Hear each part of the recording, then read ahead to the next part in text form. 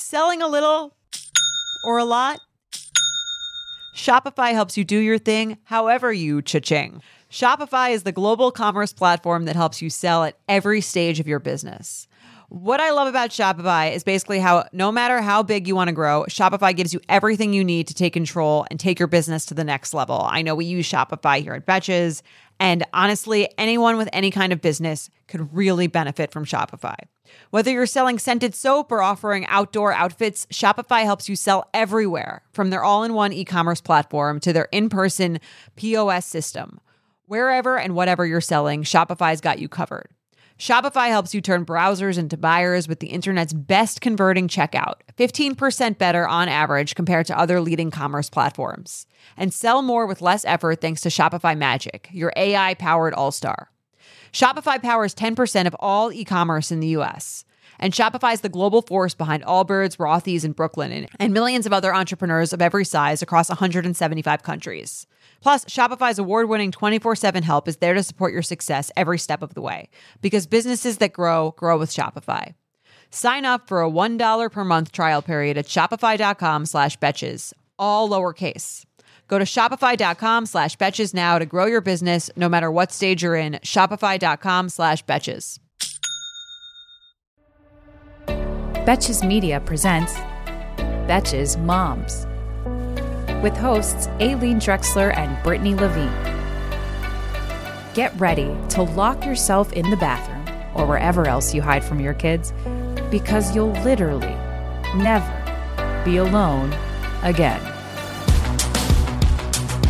Hello and welcome back to Betches Moms. I'm Aileen. And I'm Brittany. And today we are here with Lauren Olson, founder of Sleep in the City. You could find her at Sleep in the City on Instagram. Thank you so much for joining us. Yeah, thanks for having me. I'm really excited. I've followed you guys for a very long time on your main account. So I'm excited to be here. Thank you. Thanks. So you're a certified sleep consultant. Can you tell us what that means and how you got to that place of certified sleep consultant and what you do? Sure, absolutely. So I do have over 250 hours of professional sleep training. And I've been doing this professionally for 7 years worldwide, helping over 5,000 families. I sort of just made it a mission on my maternity leave to really just dive into sleep, especially when my own son wasn't napping more than 20 minutes at a time. And the problem that I found is that even with all the advice out there, the Googles, the blog articles, the sleep books that were around, 7, 8 years ago, and there were hardly any, they were either like 40 years old or there was nobody to contact. Like there wasn't an email in the back of the book or a phone number to call. So you really are just left feeling overwhelmed.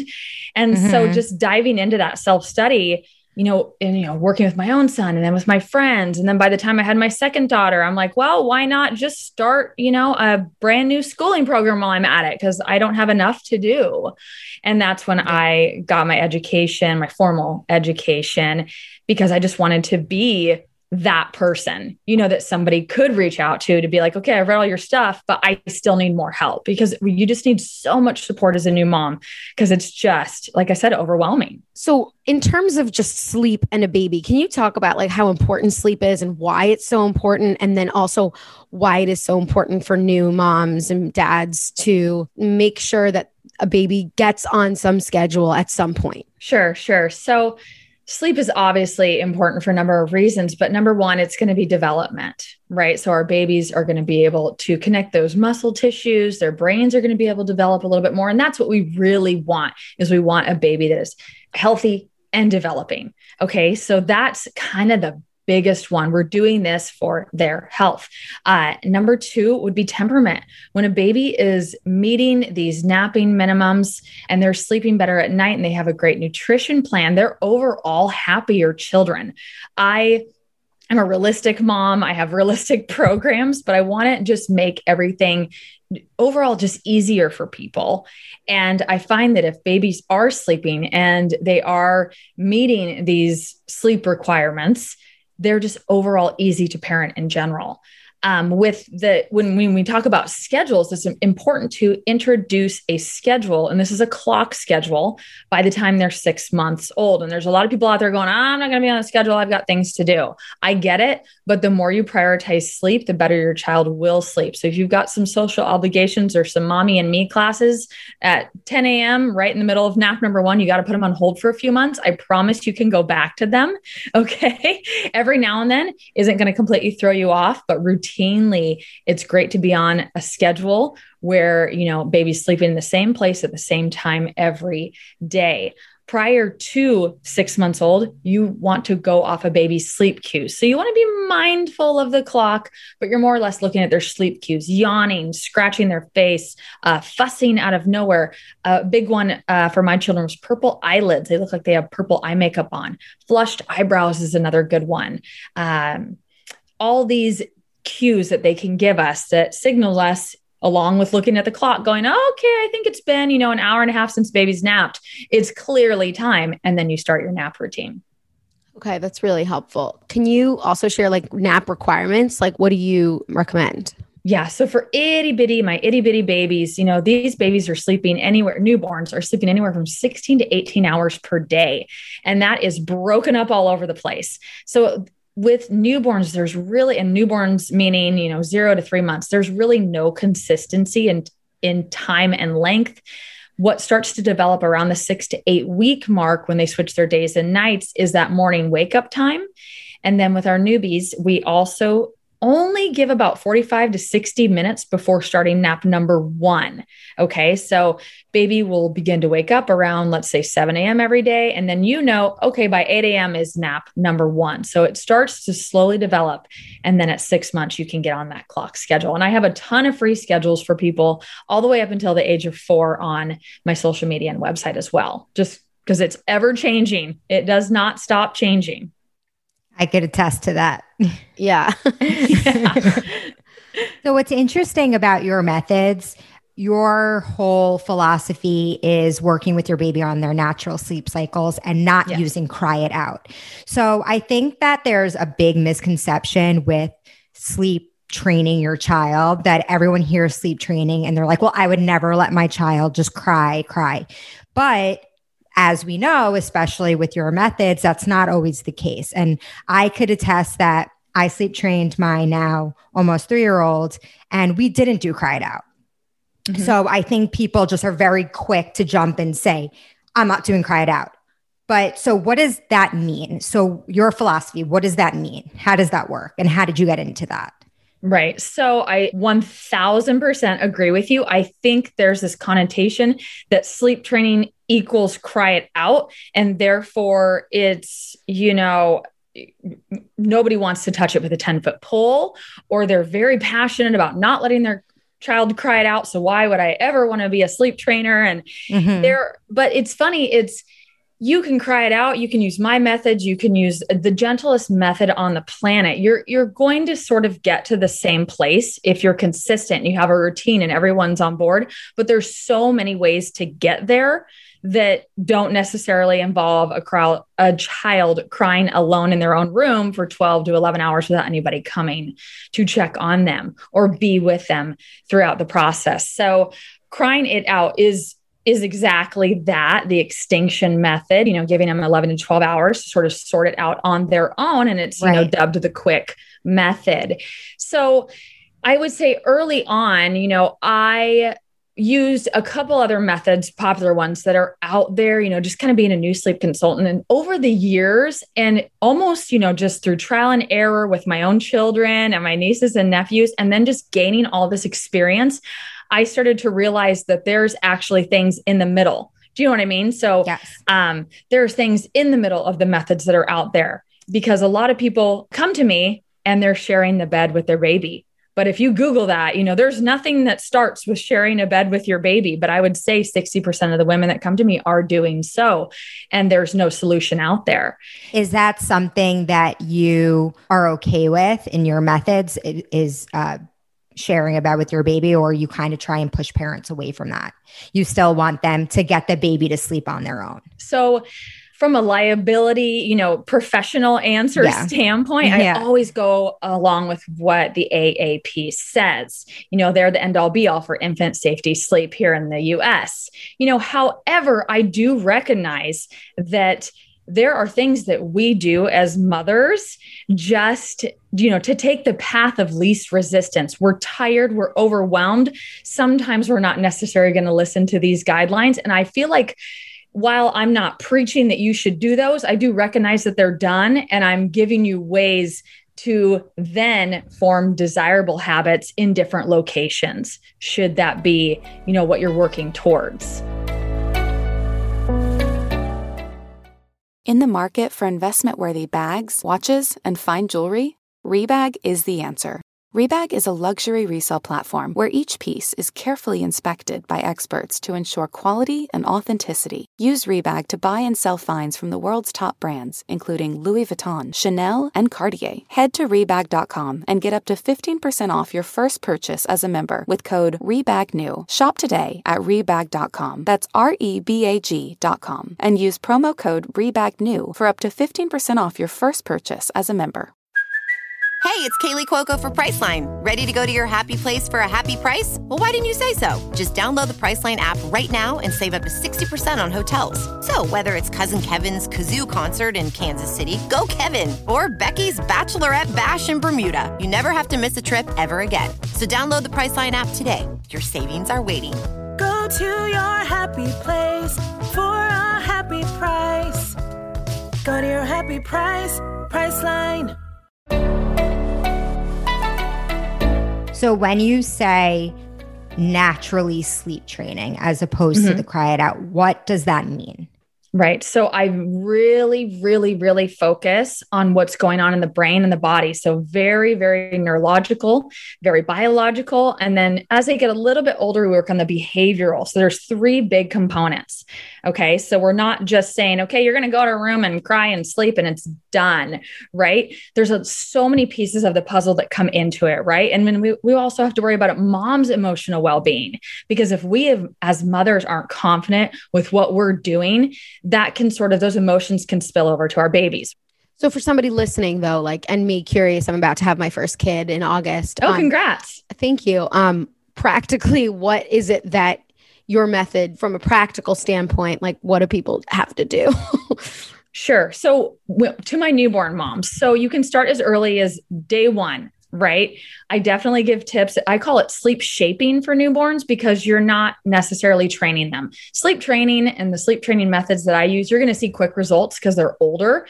But babies, brand new, fresh babies, which I love, that's just all about routines and helping them learn how to do drowsy but awake and encouraging it at the appropriate times during the day, using those 3 things I talked about, the neurological and the biological and the behavioral. And it's all these things that come and form this beautiful thing where babies almost preferring to be in their crib and they're preferring to fall asleep on their own if we sort of set those standards, right off the jump.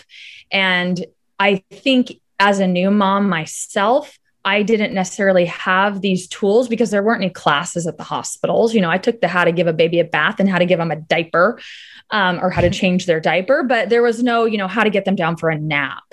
And so I really just felt as though going into it, I was sort of lacking those tools. And so that's what I really aim to provide to people, so they're not left feeling how I felt, just overwhelmed, underprepared, and without, any knowledge surrounding what is such a huge piece of having a baby: breastfeeding and sleep. That's all you need to know.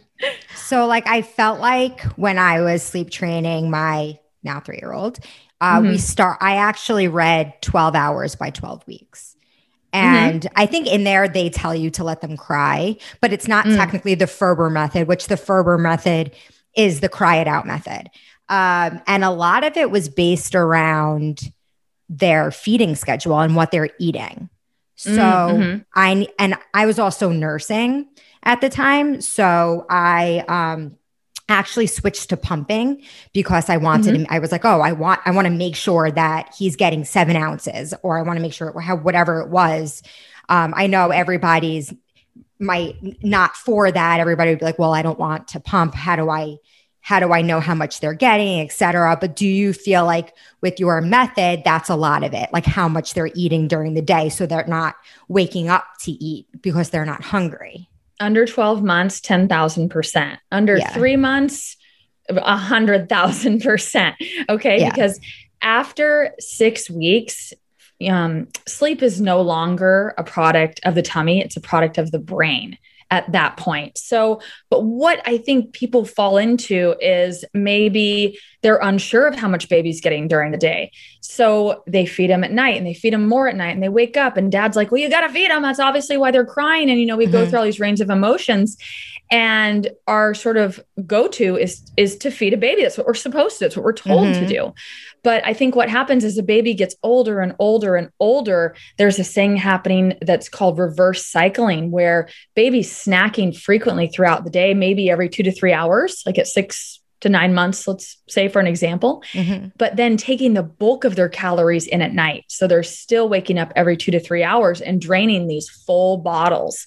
And that's when we see that, we work to then shift those calories around to the daytime so that they're getting the full feeds in the daytime and maybe a little dream feed here and there at night. So you feel like 6 weeks is usually the best time to start because that's when it switches from stomach to brain? Not necessarily. There's things you can do from 0 to 6 weeks. Yeah. You can definitely encourage them to fall asleep on their own from 0 to 6 weeks. I just really, really push on nutrition, because without the right nutritional plan during the day, that's when you're going to run into all these issues at night. But I would say under 6 weeks, especially even 6 to 8 weeks, babies are still learning to switch their days and nights around. So you're going to have some real funky nights and some real tough mornings from like that 1 to 5 a.m. stretch where things don't quite make sense at all, no matter how much you feed them.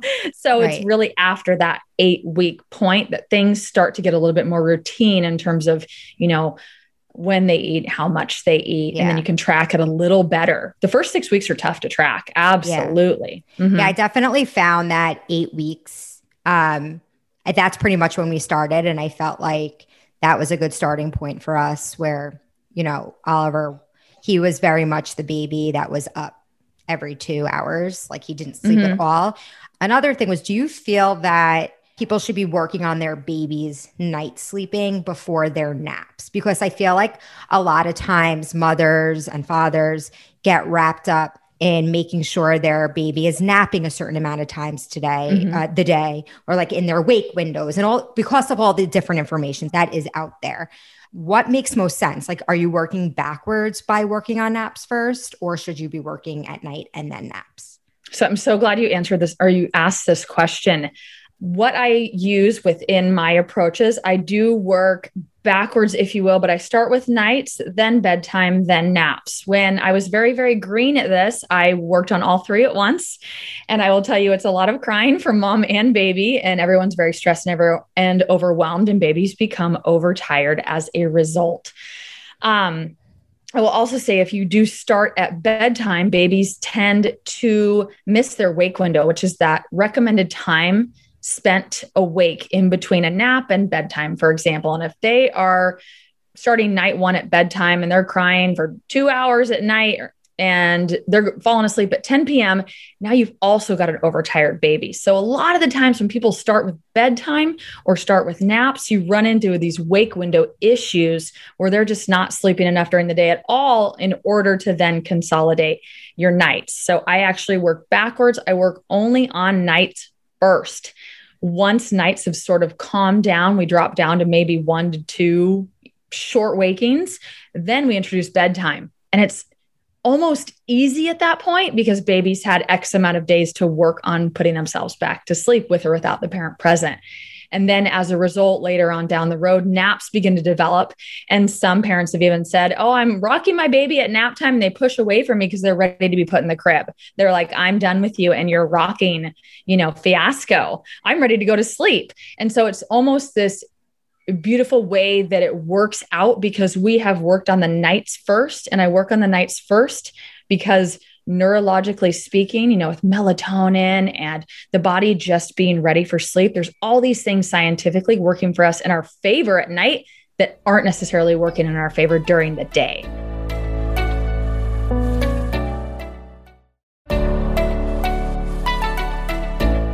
So when you say you start, or Brittany, when you also say when you start at 8 weeks or 6 weeks, what are you doing before then?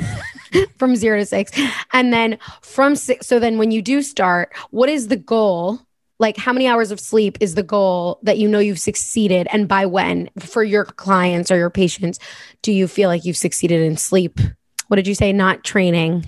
Shaping, sleep shaping. Yes. Yes. I have to use a different term because I don't want anyone to think I'm sleep training a newborn. So sleep shaping, and sleep shaping is all about just starting your routines. So nap time routines. This can be 5 minutes of rocking baby in the nursery, whichever room they sleep in at night, and then swaddling them up, turning on your white noise machine and putting them down for a nap. So these are just the routines that we do, the bedtime routine, really, I want to say like pretty easy things to start. You don't have to worry about schedules when they're that young, what time they napped and how long they napped and what the night should look like. There really is so much inconsistency under 6 months. It's hard to track. So for the first 6 weeks, I really recommend that people, invest in a white noise machine that they like, work on swaddling, work on napping baby in the same place during the day that they sleep at night. Okay, that's a big one. Work on falling asleep drowsy but awake. And this is done through, and I know that's the drowsy but awake thing's a big topic too, but drowsy but awake is done through the eat, play, sleep routine. And I know both of these are big things to unpack, but essentially what the eat, play, sleep routine is upon waking from a nap, you're feeding, bottle feeding, breastfeeding, supplementing baby, then a little bit of play. And then we start the nap time routine all over again. Is it baby jail for the first 6 weeks? Absolutely. You're doing this around the clock, but those are some great things to start just in the first 6 weeks. Now, after that, that's when the days and nights switch around and things start to consolidate a little bit more. I mean, I can tell you my best story on the planet. However, it's not super realistic. At 6 weeks, they can be sleeping 10 hours straight. Does that happen to every baby? No. I would say more realistically in my programs, I shoot for 10 hours by 10 weeks. So sort of similar to that book you brought up, but every month, we're working on dropping a particular feed, and we do that by bulking up calories during the day and slowly extending those wake windows so that baby is hungry enough. And it's also important for people to know too, I'm not just throwing advice out there. I always say in all of my programs, work with your doctors, run exactly what I'm telling you by your doctor and see what they say. And I haven't really ever had anyone come back and say, oh, my doctor completely disagrees with you. You're wrong. So that's good. Right. But I just feel like it's nice to know that there's, your doctor or your pediatrician, the one that looks at the weight and the growth charts, they're the ones seeing your baby on a day-to-day basis. And so combined with my advice, I think then you can really shoot for, 4 to 6 hours straight by 2 months, 6 to 8 hour stretches by 3 months. And then 3 months and up, you're going into that 10 hours plus realm. This is full-term healthy babies. Right. So I was actually going to ask you, is there ever medical reason that parent shouldn't be sleep shaping? Sleep training. Sure. Yep. So, right. So babies born prematurely, all of my advice is based on their adjusted age. So would I necessarily recommend that a baby that was born at 30 weeks be sleeping 6 hours, by the time that they are, now they're out of the womb. So they would be 39 weeks adjusted? No. So always use the adjusted age. I also find that if a baby is born prematurely, they actually sleep really, really well up until their due date. And that's when things start to go the opposite for parents. So a lot of people come to me with that. Oh, my baby slept great, when they were in the NICU and when they were premature, and now everything's turned on its head. And that's super normal, very typical. Right. Because they have to be a specific weight, because there are times when babies might not be meeting their weight standards, and you do have to wake them to feed them, even if they are good sleepers. Absolutely. Doctor directed. Absolutely. And there's tons of reasons why a doctor could ask you to do that. And so it's always important, I would say, every month to check in with your doctor. Yeah, for sure. Do you have like a go-to trick for quickly calming like a fussy baby? Yeah. So my son, I have a son and a daughter, and they are exactly what, the token active boy and then the sweet kind of fussier girl.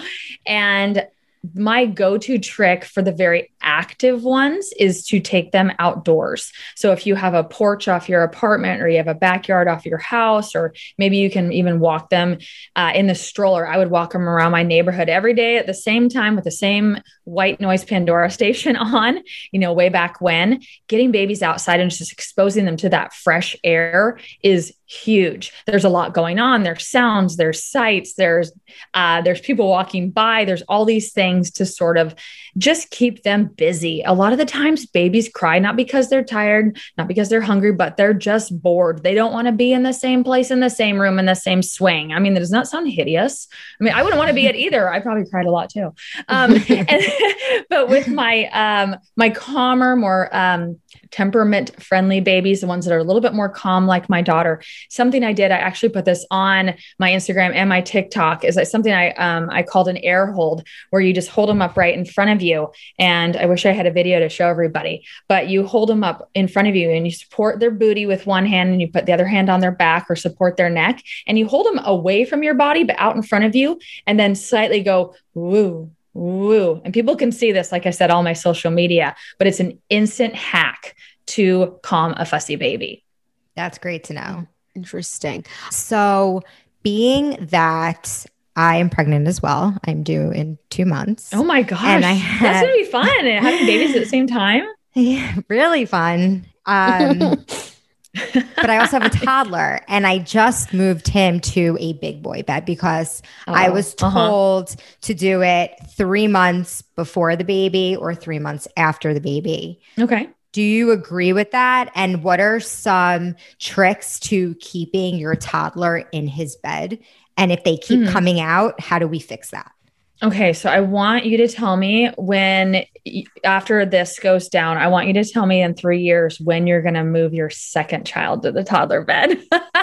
I always, I feel like as first-time parents, we're so excited to put them in the toddler bed, and then things slowly start to go south if we're not on top of it. Toddlers do not forget. If you let them stay up 5 minutes later the night before you read 2 books 3 weeks ago, they're going to hit you up every single day. Okay. Oh yeah. So, that's actually the 3 months prior to baby coming. I do like that advice because it's a big, big change. It's not a small feat for a toddler to go from being surrounded by these walls to then being in this big empty room where they have freedom not only to roam their room, but to roam the house in some cases. It would be like if we slept in a bedroom and then we slept in an empty warehouse. It'd be a little bit overwhelming. So I do love the advice of starting that 3 months early, because with a new baby, that's when things tend to turn on their heads a little bit too, especially with the 3-year-olds. So,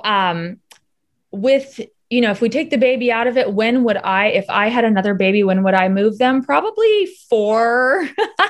I moved both my kids to a toddler bed at 3.5. It did what happened. And, I do this for professionally as a living. My daughter, because I paid the attention to her the most when I did this, she stopped napping for 3 weeks straight. And then on the 4th, she went back to napping. So it wasn't necessarily she was getting out of her bed all night coming to find me, but that's where that area of sleep suffered for her. But I do find that the majority of people, once the child figures out they can get out of their bed, is when everything kind of turns on its head. So one really good thing that you can use is an OK to Rise clock. The really popular one out there is from Hatch Rest. You get on Amazon. We have that one. It's the best. I have 2 of them. It's great. Yeah. Yeah. And this can be a signal for them to either stay in bed or yell out for mom that they are awake. I always tell people, don't use an OK to wake clock as a signal to get out of your bed. There is no option to get out of your bed unless you're going to the bathroom. Your option is when the light turns green, mommy, I'm awake. And then they can call out for you. Okay. So we just take the whole getting off the bed thing, unless it's an emergency, off the table completely. So they're going into it not even knowing that that's an option. If you're already there and your toddler's already visiting you at night, there's other things to do. If their love language is gifts, you can introduce a reward basket. I call it a prize basket. And then the prize gets bigger and bigger towards the end of the week. And it doesn't even have to be something big. It could be dollar store items, or it can be something intangible. Lunch date with mom, something like that.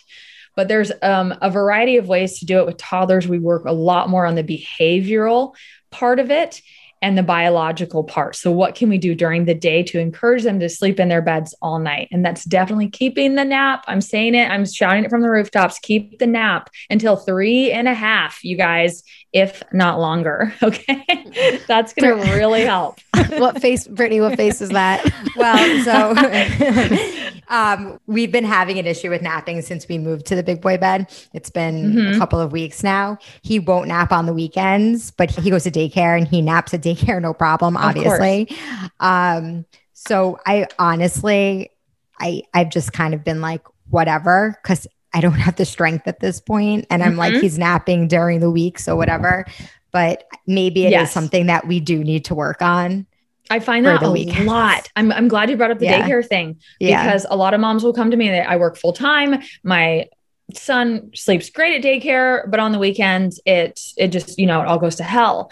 And what we have at daycare is a lot of social conformity. My friends are laying down, so I guess I should too, right? There's a lot of that going on. And then on the weekends, there's a lot of excitement, especially if you're working full time and your partner's working full time. It's sort of the FOMO kind of kicks in. Well, what do you mean I got to take a nap and go to sleep? So for these kiddos that are in sort of the same situation, what I do recommend is at the same time every day, I would say probably about an hour after lunch is when we do movie time on the couch. Some parents do tablet time on the couch, 30 minutes of a tablet, 60 minutes of a tablet.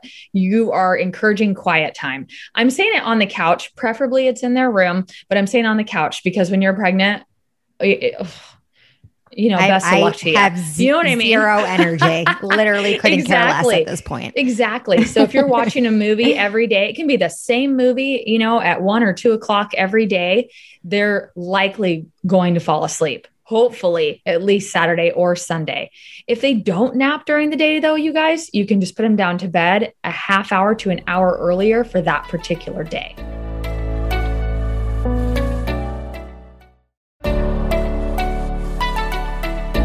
Is there anything that we haven't asked that you want to share is like an important thing that people should be aware of or know, or like maybe a misconception? Yeah. Can you please share? Sure. So the two big things I touched on that I get a lot of questions on, drowsy but awake and eat, play, sleep. Drowsy but awake, you guys, is super difficult after 4 months. So a lot of people will come to me and say, I have a 12-month-old baby and I tried drowsy but awake, but it's not working. And I'm like, what is it? What is drowsy but awake? What does that mean? So drowsy but awake is where you are working with a baby in their nap routine. You're getting them to a state of drowsiness, maybe like an 8 or a 9 out of 10, and then putting them ideally in the crib peacefully. And then you're able to tiptoe out when they're still somewhat awake. Okay. If you are nap training a baby from day 0, from sleeping in your arms at 12 months to the crib, this is probably not going to go that well for you. We already kind of talked about that. Okay. So that's a big misconception that's out there. Drowsy but awake, not super easy to do that after 4 months of age. And then eat, play, sleep. A lot of people come to me and say, I feed my baby to sleep, and this is the only way I know how to get them drowsy and asleep. But they're often waking up every 2 to 3 hours at night past the newborn phase, and they're taking short naps. What gives. And it's really important that if you want baby to take these long naps and sleep all night in a crib and, perfect harmony without you present, they're going to have to fall asleep that way in the first place. Okay. So if you fell asleep in bed with your husband or, whoever, and then you wake up on the grass in your neighbor's yard, you can just imagine the range of emotions that you would go through as well, because scientifically speaking, there's no such thing as sleeping through the night. We wake up all night long and roll over or look at our phones or go to the bathroom or pull the blanket over our shoulder. And so babies go through these same things. They're called partial arousals in between sleep cycles. And these cycles repeat all night long. So really we're waking up about, I would say, anywhere from 2 to 4 times a night. Just as adults, we're so good at putting ourselves back to sleep. We just don't remember. Mm-hmm. Right. Okay. That's helpful. Because I feel like there's a lot here. I, to be honest with you, have blacked out the first 3 months of Oliver's life. Oh yeah, absolutely. So I say to my friends all the time, like, you're going to have to help me through this because I just don't remember. So I feel like this is a nice refresher of like, okay, yeah, the drowsy but awake and like getting them tired and the sleep cues and all of that. Exactly. I know. How much of this comes sort of naturally? Like, to me, like, I'm nervous about it happening, but how much of it comes naturally and you just sort of like go by the cues, like you said, of your child? And how much of it do you need to sort of impose based on what you learn? So I started out like at a really young age in early childhood and, working with young children. And so I felt, silly me, I felt like I was more prepared than maybe somebody that hadn't had the same experience when I had my first. But I will tell you that my son cried a lot. And it wasn't colic. I was just missing those cues. I was missing the signals. I didn't know if I was supposed to hold him, put him in the bassinet, put him in the crib. And like you said, there's so much conflicting advice out there that I really, really recommend to people to find somebody, that knows what they're talking about. Hopefully you find me. I like to think I know what I'm talking about, but find someone that, you trust. And follow their advice, because what I say, you're going to hear conflicting advice from somebody else. And again, there's so many ways to get to where you want to go. It just depends on what path you take to get there. And I think realistically, it doesn't have to include a ton of crying, or it doesn't have to be this stressful thing. It doesn't have to be something that happens overnight. It can be something that you and your baby do together and you work through those feelings together. And so is it naturally instilled in me a little bit? Maybe, but as a new mom, like I said, I thought I was prepared, but I could have used a little bit more help in the sleep area. Yeah, it definitely came with the experience versus the experience of sleep consulting versus the experience of being a new mom. I blocked it all out too. That's why I always say like, with my daughter, I can tell you everything that happened. With my son, I have no idea. That's so great. Where can people kind of contact you if they want to inquire about, working with you or just following you? I know we said Sleep in the City, but just share where you can be discovered. Sure, absolutely. So I am big on Instagram. I'm Sleep and the City. That's my handle. My toddler sleep account is also Toddler Sleep. I have a sister account. And that's where we talk about kiddos more 2 and up. But the big one is Sleep and the City. Website, Sleep and the City. We're big on DMs. We love DMs. People can ask us their questions straight in the DM. I would say 75% of the time you're talking to me. I do also have a wonderful assistant who specializes in twins. So we've got a lot of experience between us. And then I also have the classes for newborns, babies going through that 4-month regression. And then my big class for the babies 5 to 18 months. And then I also have some stuff for my toddler moms as well. Ton of free information on Instagram, ton of free information on my blog.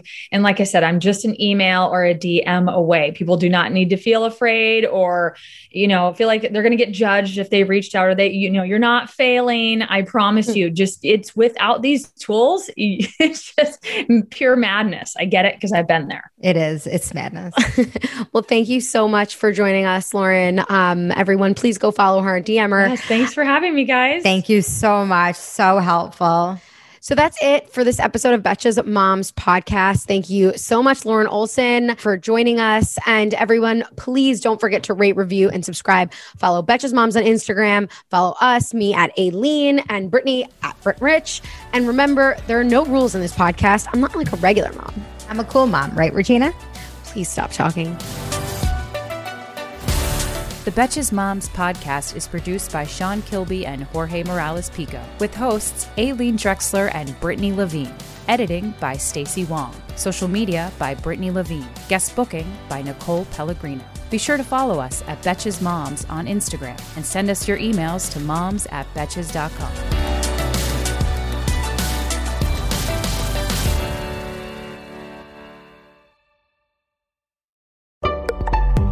Betches.